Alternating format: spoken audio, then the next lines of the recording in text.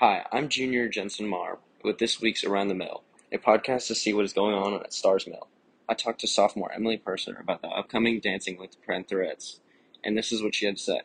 So the Stars Mill high school dance team, the Pantherettes, they host this like a yearly thing, and it's just to raise money for the things that we'll do throughout the year, so like costumes and comp fees and stuff. And What made you pick your partner? well, I knew that he would do it, and he wouldn't he'd go all the way, you know what I mean? Like, he wouldn't hold back, and he'd be funny, and he'd have good stage presence. How are you preparing for this routine, and how long have you been working on it?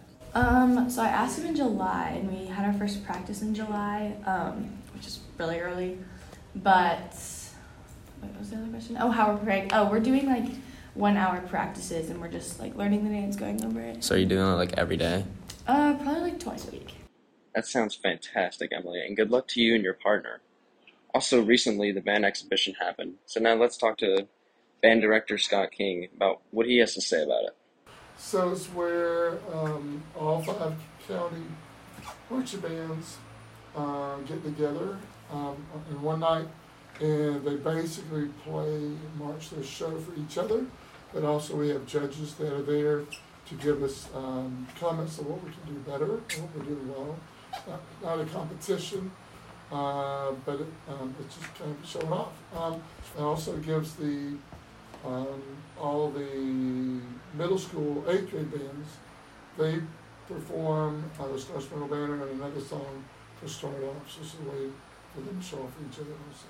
Oh, this is very important because we treat it as pre-contest season. So we compete 3 times during October, primarily, but this is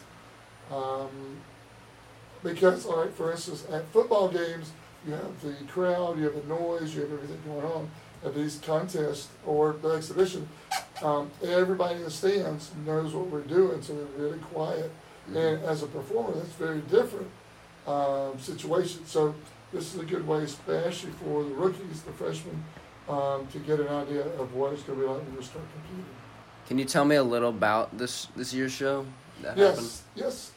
So we're taking, it's like if J.S. Bach was around now, and he was asked to write a K-pop show. Mm-hmm. He would use his melodies, because that's what he created, and that's what we're doing. So we're using his melodies, but we're making it, we made it in the K-pop style, and we have a lot of dance associated with that too, because that's what K-pop does. What were the inspirations for this year's show? Obviously the K-pop groups, but I wanted to make a show that the students enjoyed practicing and performing, and there's a big dance number at the very end, near the very end, too, that I know they would enjoy, and they have a little more ownership too. So, basically the inspiration was just to make it a fun show that is competitive.